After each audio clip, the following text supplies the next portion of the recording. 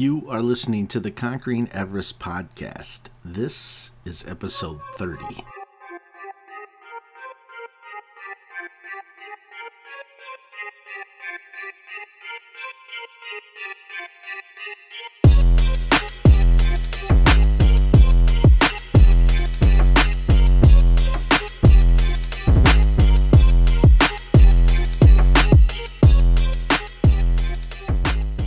Welcome to the Conquering Everest podcast. My name is Brian Talor, and let me just start off by saying thank you. Thank you for choosing to spend a bit of your day here with me. Now, on today's episode, I have a conversation with Sonia Frontera. Sonia is the survivor of a toxic marriage. Throughout the years, she has supported domestic violence survivors as an advocate, speaker, and an empowerment trainer. She is also a certified Jack Canfield Success Principles trainer and offers inspirational workshops and retreats. Sonia is also a divorce lawyer and an author. She is the owner of Frontera Law in Lambertville, New Jersey. She offers forward-thinking legal solutions to help individuals end their marriages respectfully. This is Sonia's story. Okay, we are live. Welcome to the Conquering Everest podcast. Sonia, how are you? I'm well. Thanks for having me. I'm glad to have you. I'm looking forward to this conversation. It's going to be around relationships, and I think that's something we can all relate to. And sounds like you've got a pretty good story to share. Before we get into all that, would you like to go ahead and just take a moment and introduce yourself to our watchers and or listeners? My name is Sonia Frontera, and I am an attorney. I practice divorce and immigration law, and I'm also an empowerment trainer and author. And I just published my second book in November, which is entitled Relationship Solutions: Effective Strategies to Heal Your Heart and Create the Happiness You Deserve. Awesome. So what led you into the profession and more specifically the becoming a relationship coach? Well, I always wanted to be a writer since I was in high school, and I kind of went the safe route, and I practiced in corporate America for a little bit, and then I decided I wanted to go to law school to expand my horizons and increase my opportunities. So I went to law school, and I have been practicing for 26 years. And then I came down with a migraine disability and retired from my litigation practice and started my own firm. And that gave me the flexibility to write and create my own schedule. And that was the perfect opportunity for me to blend my life experience and make it useful to others. I got married very young. I was 24 years old. And I found out within 24 hours of my wedding, on my way to the honeymoon, that I married a psychologically abusive man. So it was a very, very difficult period of my life. And at that time, I wish I had had the support and the encouragement. And I figured at this point, it would be a good idea to use that experience to try to help others and empower others who are going through a similar situation in a relationship. This gentleman that you married, I assume there was like a courtship period, and was he just putting on a different front during that time and coming across like the gentleman and all that good stuff? Or you nailed it. Yeah. We were together for 3 years before we got married. And we had a beautiful courtship, and I just found out that things were going to change the moment I said I do. And what, if you don't mind me asking, what was, when you talk about the abuse that you predicted pretty quickly after getting married, how did that manifest itself? Like, how did you recognize it? Was pretty self-evident. On our way to the honeymoon on the plane, he told me everything was going to change and became verbally abusive to me on the plane. That sounds like it could be a good movie script. Well, actually, there was that movie, and actually, Julia Roberts was in it. It's called Sleeping with the Enemy. Okay. It's a similar story. And, I tell you, Brian, my story is a lot of women's stories, a lot of men's stories, that once you become married, or the partner feels that they have control and power over you, then things change. Yeah. Yeah, and I can definitely relate to that on even different levels, not just husband, wife, or boyfriend, girlfriend, or partnerships. It's even in like relationships with parents and friends. I've seen that.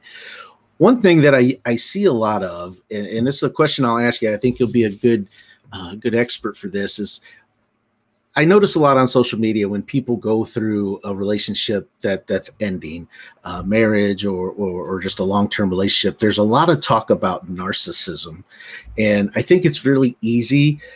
My opinion is that a lot of folks, they automatically go to the narcissism, like I was with a narcissist. What I've tried to look up and educate myself on narcissism. I've had relationships where I was accused of it, and I'm like, well, okay, let me figure this out. And I have a hard time putting my finger right on what that is. But for this, how do you detect narcissism in a relationship? Is it just? Oh, go ahead. To be honest with you, I'm not a psychologist, and right now, narcissism seems to be the go-to diagnosis for any kind of relationship problems, and especially in abusive relationships. Oh, I was abused because my partner was a narcissist. In fact, I just had a doctor diagnose her husband as being a narcissist because he called her names. I can spot a narcissist because he says bad things to me, and that's not really a narcissist. And I'm not in a position to give you a diagnosis, but just because somebody is abusive doesn't make him a narcissist. And what that does, labeling any abuser a narcissist, is really doing a disfavor to other people who might be in abusive relationships involving someone who's not a narcissist. And when your partner doesn't necessarily fit the bill of a narcissist, then you may wonder if you in fact are in an abusive relationship. Yeah. And it's tough because it's a very emotional time, especially if a relationship's ending. Do you have if to throw out the question there, what nine or most of the time, I say 9 times out of 10, maybe it's not quite that, but what do you see in your line of work as being the major contributing factor to relationships falling apart or struggling? Is there any one thing that stands out above the others? I'm going to say awareness, and that is the premise of my work. My work is premised on the teachings of Anthony DeMello, who was both a priest and a psychologist. And he said, and this was not in terms necessarily about relationships, he says that people were born in their sleep, they live in their sleep, they get married in their sleep, and they die in their sleep without ever waking up. And that awareness is the way out of our suffering. And I agree with that. And I think that very often we get ourselves in relationships for the wrong reasons, or for reasons we don't necessarily understand. And that can lead to conflict. For instance, very often people get married. What you do, you go to high school, you get married, you have 2.3 children, and you work for 40 years, you retire and you die, and then you find yourself that your life doesn't necessarily fit that script, and then you wonder why things went wrong. We do have so many messages from society about what relationships are supposed to be like, that we don't go into relationships with our eyes really open. And when relationships don't comport to our expectations, that leads to conflict and disappointment. Yeah, and I can relate to that, because when I got married, I was a bit of a rebellious soul when I was my late teens and early 20s. And there came a point in time, matter of fact, when I was turned 21, I said, okay, I need to settle down a little bit. In my mind, society dictated, well, okay, you got to get married, you got to have the white picket fence, you got to have a couple kids, divorce isn't an option. Divorce is my family, my father left when I was 2, and I've seen it. So I was like, I'm not going to get divorced. I'm not going to get divorced. But getting into the relationship, I got into a relationship with somebody that had a very, what I would say, American dream type life, where the house parents were still together, and she was a good, well mannered person, and it became very tough, once we moved in together and as into marriage. It started getting tough because I felt like a square peg in a round hole, and plus I had a lot of insecurities that I was dealing with, or at least I was trying to mask in my relationship, that ended up catching up with me later on in different forms. But we talk about, when you talk about relationships and the healing process, for me, it was I came to know after the fact, after my divorce. I said, okay, I need to get some help. I need to better understand where I went wrong. And I mean, I knew the things that I did that I shouldn't have done. But it was really a matter of just, I came to discover that I didn't truly love myself. And because I didn't love myself, I didn't feel that I could properly love others. Is that something that you see play over and over again, where, especially in marriages or relationships where, maybe one party is unfaithful to the other? I think you made two very important points, actually. The first one is you went back to find out what you did wrong. Mm-hmm. I think the most important thing when a relationship goes sour, whether or not the relationship is viable and you end up staying together, you really need to look back and find out what were the factors that led to the end of that relationship so that you don't repeat those mistakes in the future. So Mm-hmm. kudos for that. And lack of self-love is a really big factor in any aspect of your life. In fact, Louise Hay said that whenever there was a problem in your life, there was only one answer, and that is loving the self.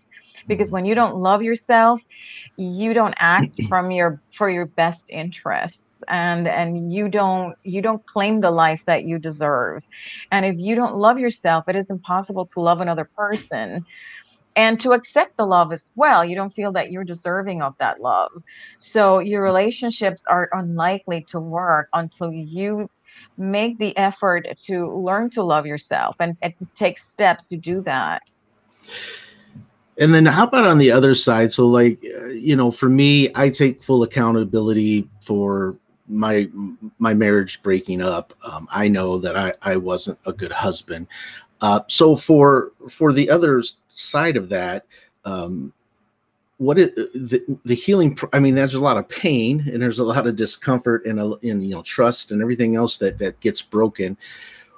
When you talk about healing on that side, when you're on that side of the fence, um, what does that look like? Because I know there's probably going to be a few people that I'm friends with that are going to watch this, or they're going to listen to it, and they were on that side where they tried so hard to keep their relationship together, but it didn't, and it wasn't necessarily their fault that somebody maybe was unfaithful or did demonstrate narcissistic personality traits, and it's very hard for them to heal, at least from my perspective, as an outsider looking in.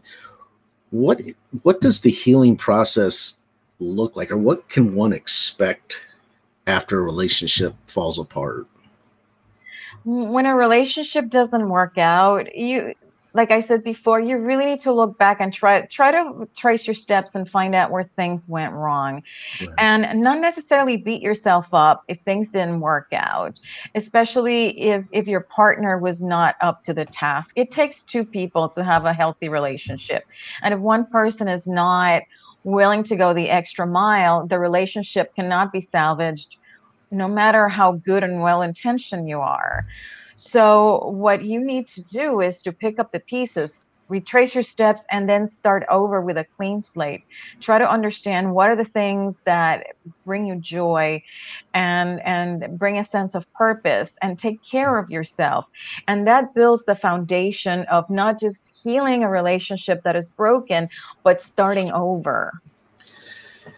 And so when you have somebody that maybe comes to you, wants to work with you, and they're trying to start the healing process, because I would imagine from that perspective, there's insecurities that get drummed up because they're like, why did this happen? I would imagine, or at least from what I've seen as an outsider looking in, that recovery process seems it could take years in some cases of what I've seen. If somebody's listening and they've just gone through a relationship that has turned sour, and they're just really hurting at this point, what would be your recommendation or your advice? I mean, I could see where, picking up the pieces, that might be hard to do. There may be some depression or anxiety that kicks in.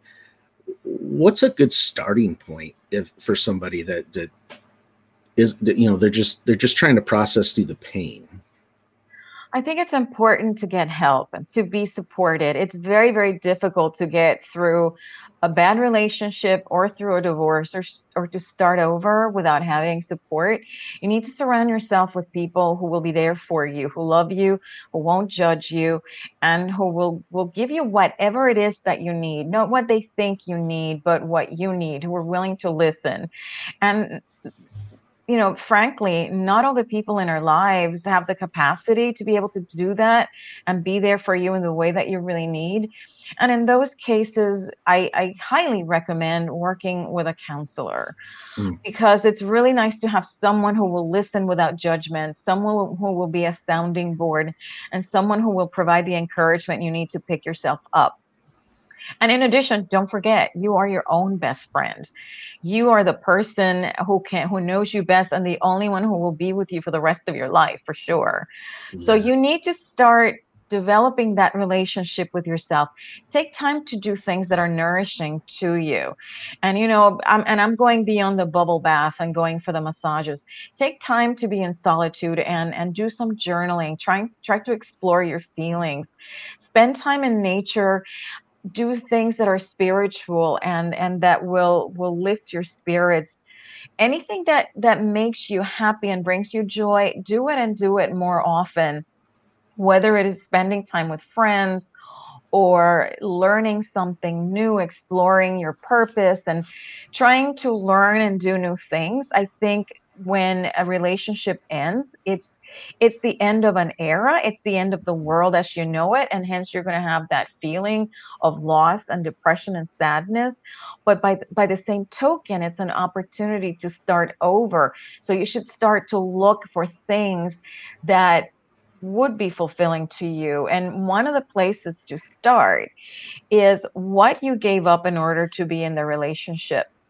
Because very often when we get married, we merge into a couple, and I guess we take literally what the Bible says to become one. Yeah. And very often we stay in a relationship and give things up that are important to us in order to have domestic peace or to integrate better with our partners. This is an excellent time to start exploring your own self. What is it that you wish to do with your life? And look at it as an adventure as opposed to the end of something. It's an adventure. It's an opportunity to try new things, learn new skills, meet new people. That's what I did when my marriage ended.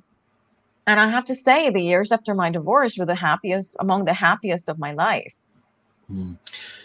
And going back, just kind of going back in your story a little bit, you said you pretty much knew right after you got married, he made it very clear that this was probably going to be a challenging relationship. How long were you married? Before, how long did it take before you said, okay, enough's enough. I've got to get out of this relationship? I kind of realized I had to get out. There's always a sense of ambivalence, especially when it comes to toxic relationships, because the abusive partner tends to display very nice behaviors at sometimes. So it's Mhm. like you want to hang on to the nice guy Yeah. and hope it, and you're hoping that things could possibly change and be good. So you try that and you hope for it, and then you have to factor in other issues in your life. For me, I am Catholic, and the Catholic Church frowns upon divorce. So it would have been disruptive to my spiritual life. And that's something that I had hanging over me. And the fact that my family is very conservative and they really wouldn't have been very accepting of me going for a divorce, especially early on in the relationship. Like, you just got married. Why didn't you figure that out before you had the wedding? And it just wouldn't have made sense if I had ended the relationship so soon. So I figured I gave it a really good try, and I wanted to persuade myself that I had done everything I could, because I did take my marriage vows very seriously. And Mhm. that's something that I recommend people do. Divorce regret is something that afflicts about 50% of people who divorce, anywhere between 32 to 50%. So you really want to give it an honest chance. And I did. And I realized the relationship was not viable. And I ended it before our seventh anniversary. And you were talking a little bit about kind of the therapy or counseling. With couples counseling, if you have one partner that does that, hey, let's do this, we definitely got to work on some things, but the other partner is not so willing, or not willing at all to go to a counselor, to marriage counseling, um, what what would be your advice for that person, the person that does that really wants to try to fix the relationship? Is should they still pursue counseling on their own even though the partner won't go? And how do they translate that back when they get home? Well, it takes two to tango. So Yeah. if your partner is not willing to work on the relationship, you can technically consider it over, Mm, or resign yourself to live with a partner who's not there. right. However, I think that going through counseling on your own is very, very important, because you need that emotional support. Yeah. So I highly recommend going to counseling on your own. And in fact, I think counseling for yourself is very important, especially when it comes to toxic relationships, because you need that support. Plus the fact that um, in a toxic relationship, there's an imbalance of power, and very often the abusive party is likely to present themselves as the sane party in therapy, and not all therapists can pick up on that. Yeah. And in fact, some domestic violence advocacy organizations totally discourage having couples counseling, because it could do more harm than good. But Oh, by all means, go on your own. yeah. I'd say go on your own, if not together. And then what would you say? Because this is a debate that I've had with folks, and when I say debate, I don't mean like in the literal sense, but conversations where we kind of toss ideas back and forth. Um, a relationship falls apart, and I hear sometimes it's like, well, I think they'll change. I think they'll change. I don't want to give up quite yet. Even if they've split up, separated, whatever, there's hope that hey, this person's going to change.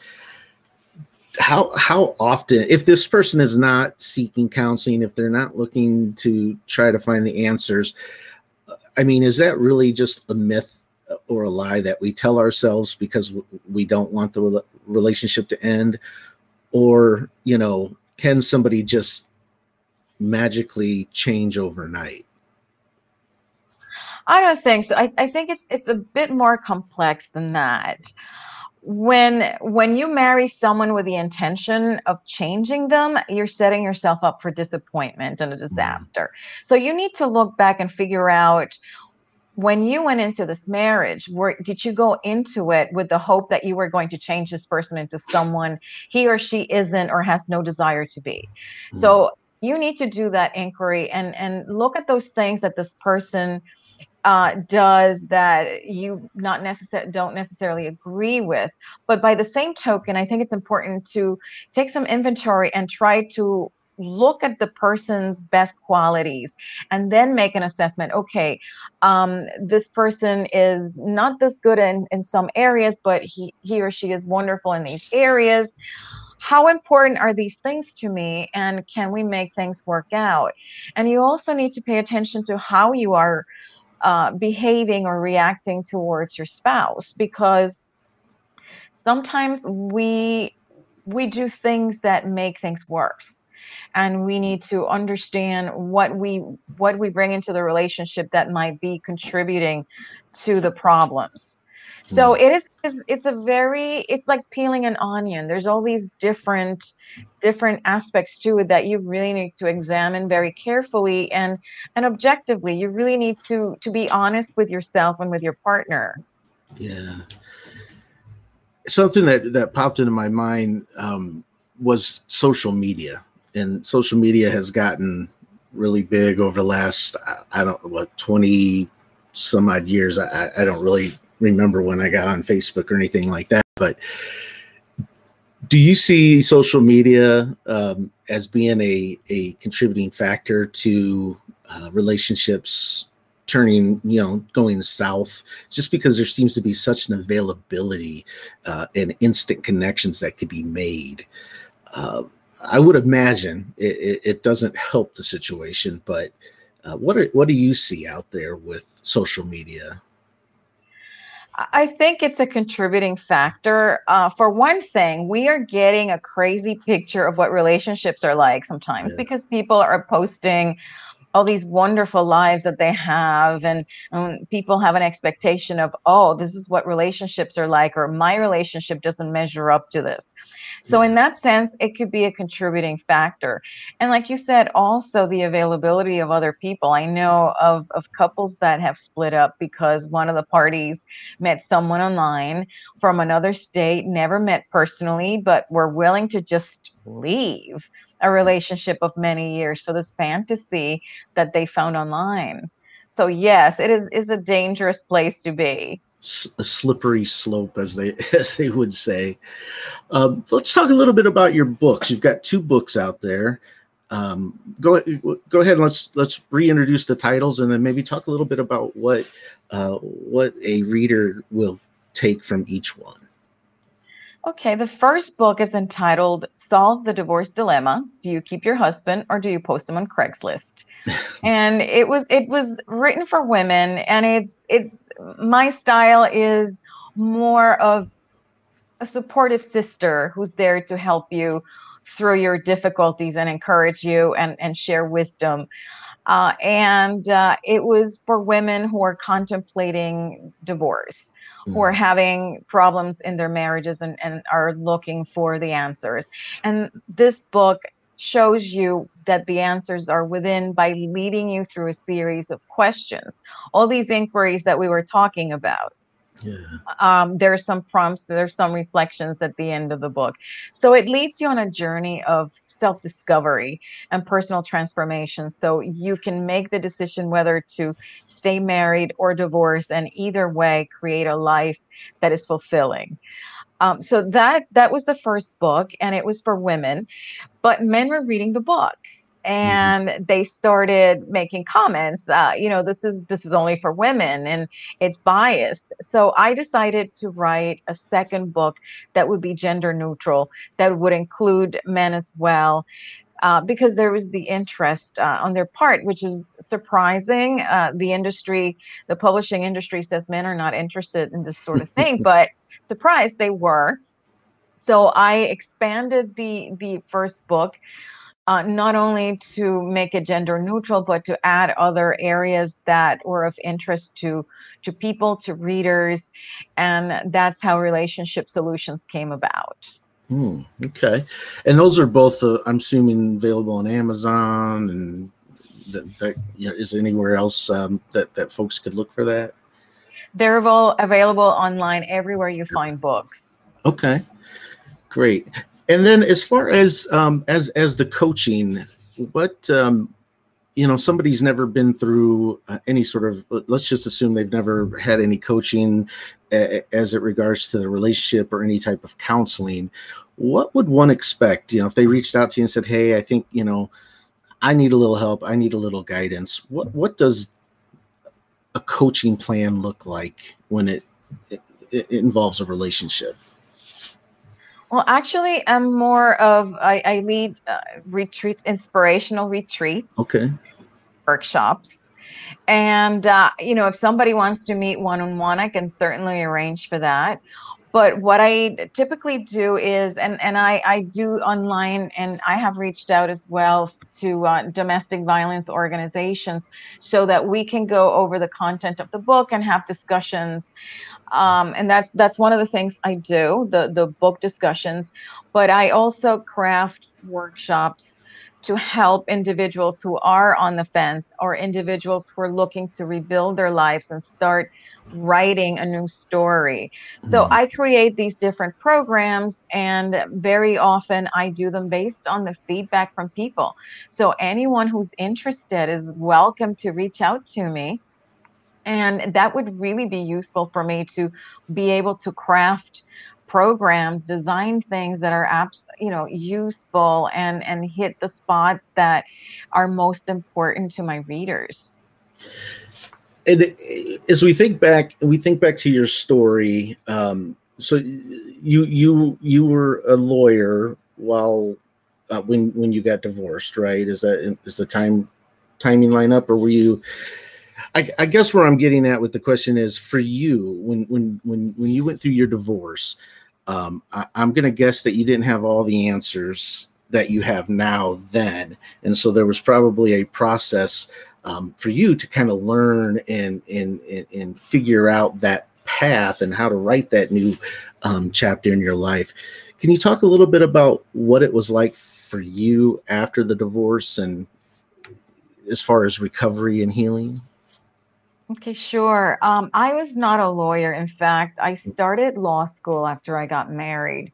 I was 25 years old, and I found myself in a toxic marriage and in a dead-end job. And that's a bit young to find yourself at a dead end.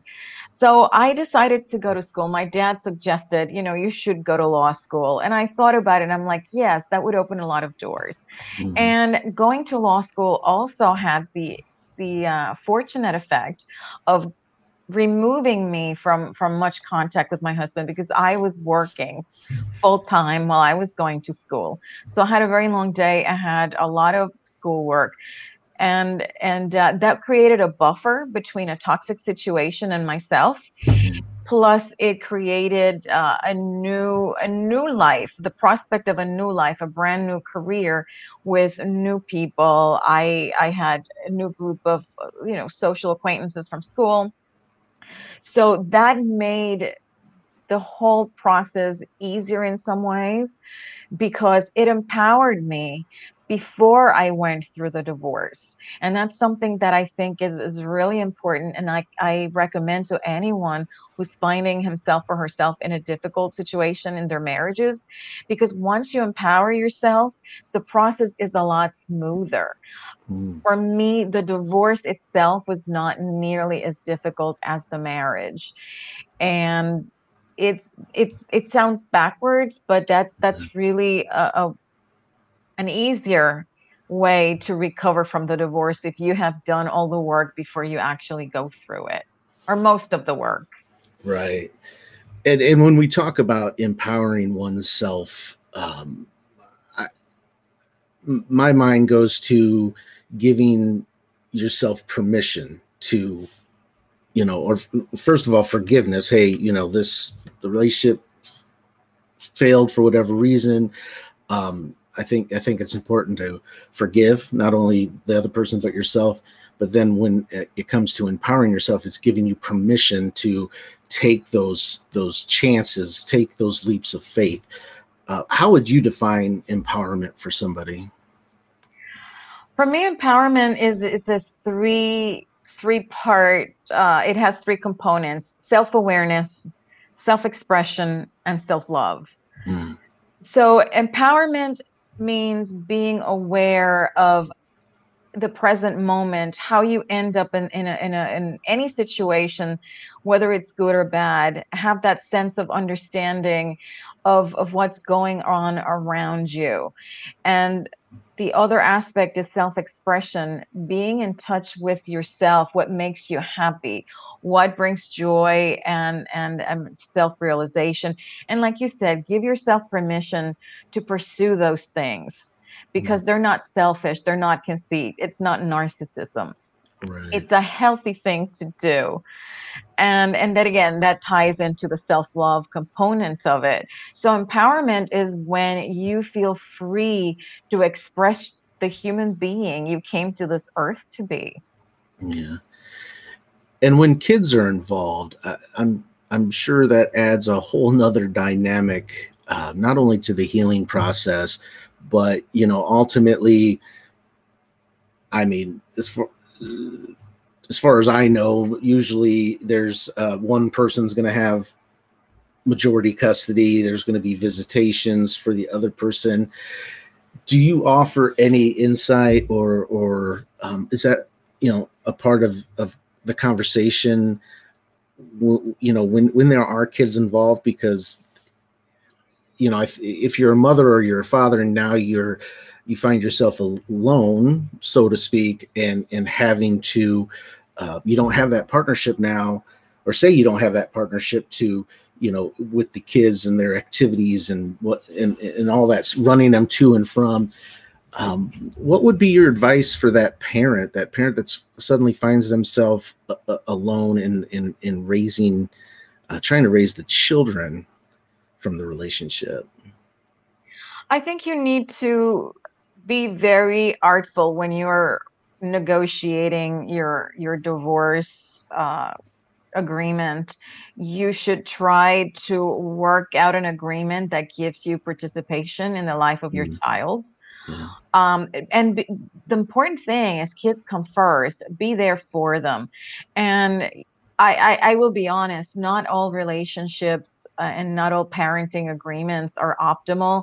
And very often you have a parent that is an obstructionist and tries to Mm, create alienation between a parent and a child. So in those situations, be there for your child, even if you can't be physically present. And now with technology, there's so many more opportunities to be in contact with your child, with FaceTime or Zoom. mm, Be there for your child and make sure you let your child know that you care. Whether or not you're physically present or you're living under the same roof, you care for your child, you love your child, and you will always be a parent to your child. As far as not spending as much physical time, what do you do? I think you need to reframe how you look at it. Instead of saying, this is time that's being robbed from my child, from me being with my child, you can look at it, this is time that I can use to grow and to empower myself mm. and make it me time. Make Instead of making it a time to mourn the loss of the company of your child, make it a time for you to improve on yourself, to enjoy your company. Yeah, that's great advice. I think I'd be curious to know how many people don't think to take that approach when the children are with the other parent. Really taking that time to rediscover yourself. Uh, Kind of shifting the conversation just a little bit, and maybe bringing it to for the last couple years now, or I guess it's maybe just been a little over a year, not quite two. COVID. COVID Mm. has added a whole new element to life, right? It's Life has changed for all of us in various ways. What are you seeing as far as COVID in relationships? I mean, COVID has been a very tough situation for couples Mm, because all of a sudden you're finding yourself together, spending too much time together in yeah. a cramped space, and it increases your your opportunity for conflict.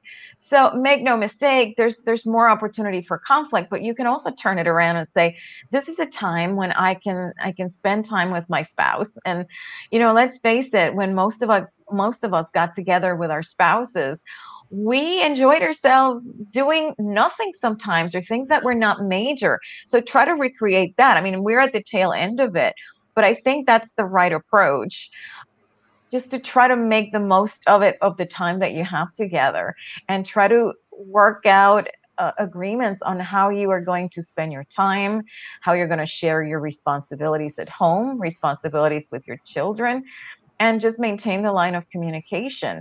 It is difficult. For me, it was really hard because I used to be home by myself, like for 12, 14 hours a day. And all of a sudden I have my husband in the house. And it's like, oh my God, what's for breakfast? What's for lunch? What's for dinner? And it's like, okay, let's work this out, because this is a little bit taxing for me. It's really difficult for me to take time away from my work or what I'm doing.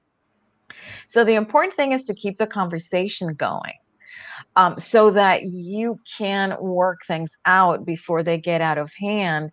And when you're stuck in the house and you can't go out, you lose the access to those things that are nourishing and that give you a respite from stress. Mm. So you need to be very mindful of that and make time for yourself, and for self-love, and for things that bring you joy. Even if it's not the same things that you were doing prior to the pandemic, it's an opportunity to try something different. Now, one thing that has been really, really destructive because of COVID is the domestic violence landscape. Mm. The isolation is the power tool of an abuser. And when you have your partner in your home constantly, you don't have access to your family. You have more opportunity to have, these interactions that are toxic and harmful, and less ability to seek help. So anyone who finds himself in an abusive situation, they need to reach out for help for any domestic violence organization, because they are still active in spite of the pandemic. Yeah. It's and talking about uh, domestic violence with I've seen it in the past where it's kind of like we talked about earlier, where there's this thinking that things are going to get better and they're going to change. But I have seen on multiple occasions where the person that is being abused, whether it be emotionally or physically, they really don't. I don't know if it's they don't want to leave the relationship or they're afraid to leave the relationship. What I mean, what kind of insights can you offer on, if somebody is okay, it is abusive, um, they should seek help, but what is the, I guess what I'm trying to ask is, what is the allure of staying in that relationship, even though, like every day is kind of a struggle to get through? This may be getting more into the psychology of it. I don't know, but I figure you've probably seen that. Absolutely. And I can tell you from firsthand experience, and from what I have seen with people that I have worked with throughout my career.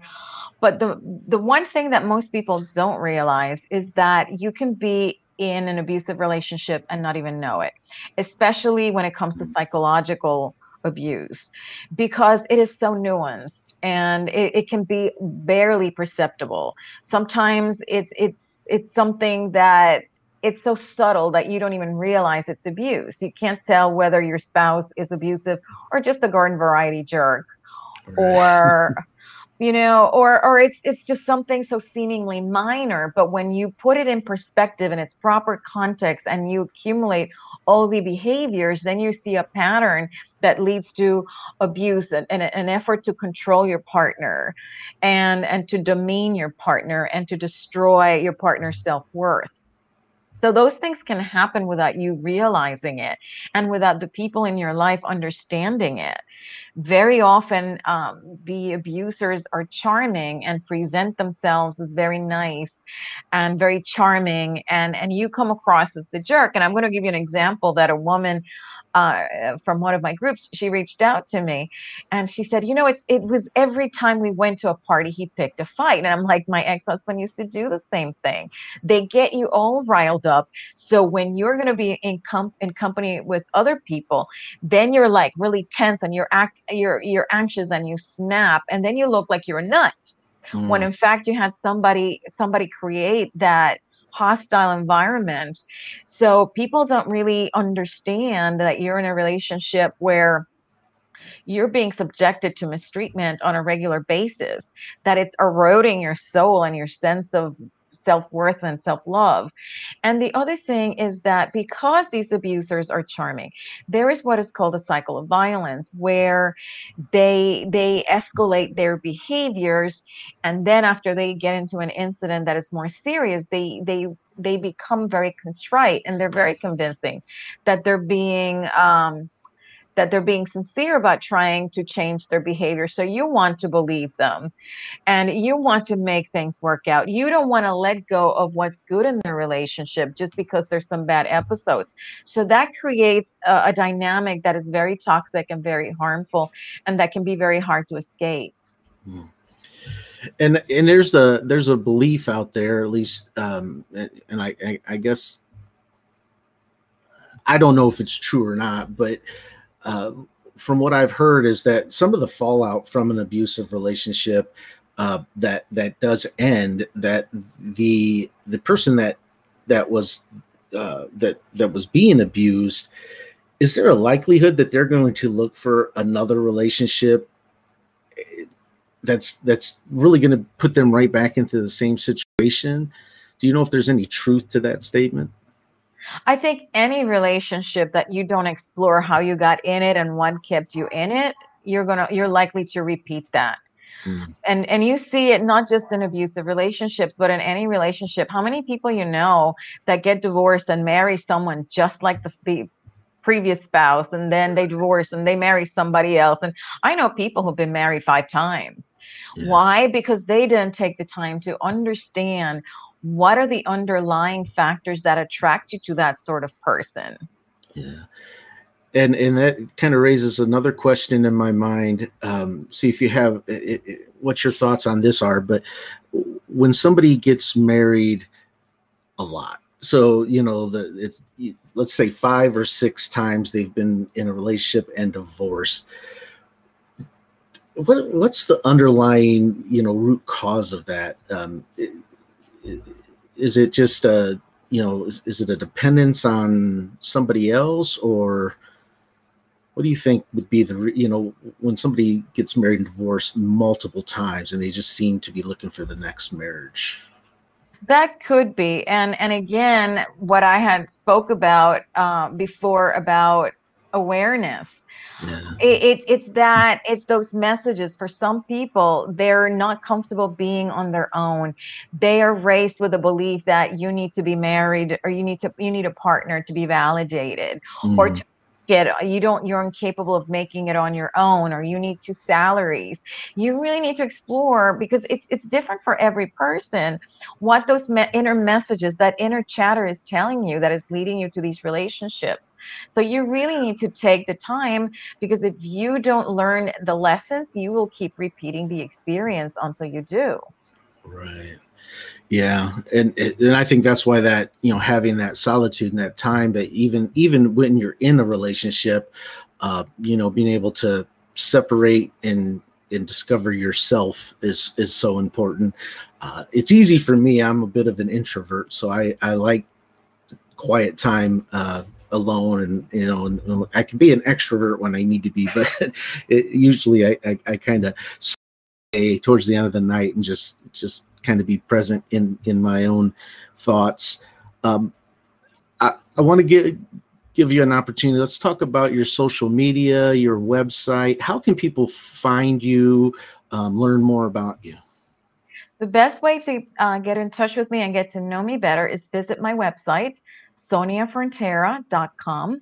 That's www.soniafrontera.com. And there you will find links to all my social media, as well as learn more about my books, any events that I will be hosting, and just simply connect and send me a message. I love to hear from readers and listeners.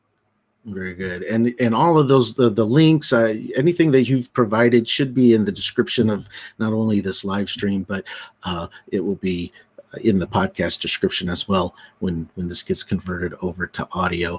But Sonia, I just wanted to say thank you for your time, and thanks for bringing, relationships. It's something that I think there needs to be more talk about. There needs to be more conversation around it. It's definitely an interesting dynamic to me when I watch people in the different relationships they go through, and I even compare it to some of my own experiences. But I appreciate you coming on and sharing your insights, and maybe down the road, if there's another book or anything else, we can have you back on to talk about that a little bit more in detail.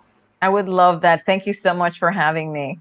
There you go. There you have it. My conversation with Sonia Frontera. Sonia, thank you so much for coming on the show and sharing your wisdom and insights towards relationships. And for all of you listening, make sure you check out Sonia's links in the description below. And if you haven't already, make sure you give this podcast a follow. If you're able to leave a review, please do so. And most importantly, please share this podcast. Please share this podcast on your social media. Let your friends, family, and just everyone know that Conquering Everest is out here, and we got a whole lot of stories coming on this show. But that's going to do it for this episode. Thank you once again for tuning in and giving us a listen. And until next time, remember, aim high, be courageous, and go do amazing things.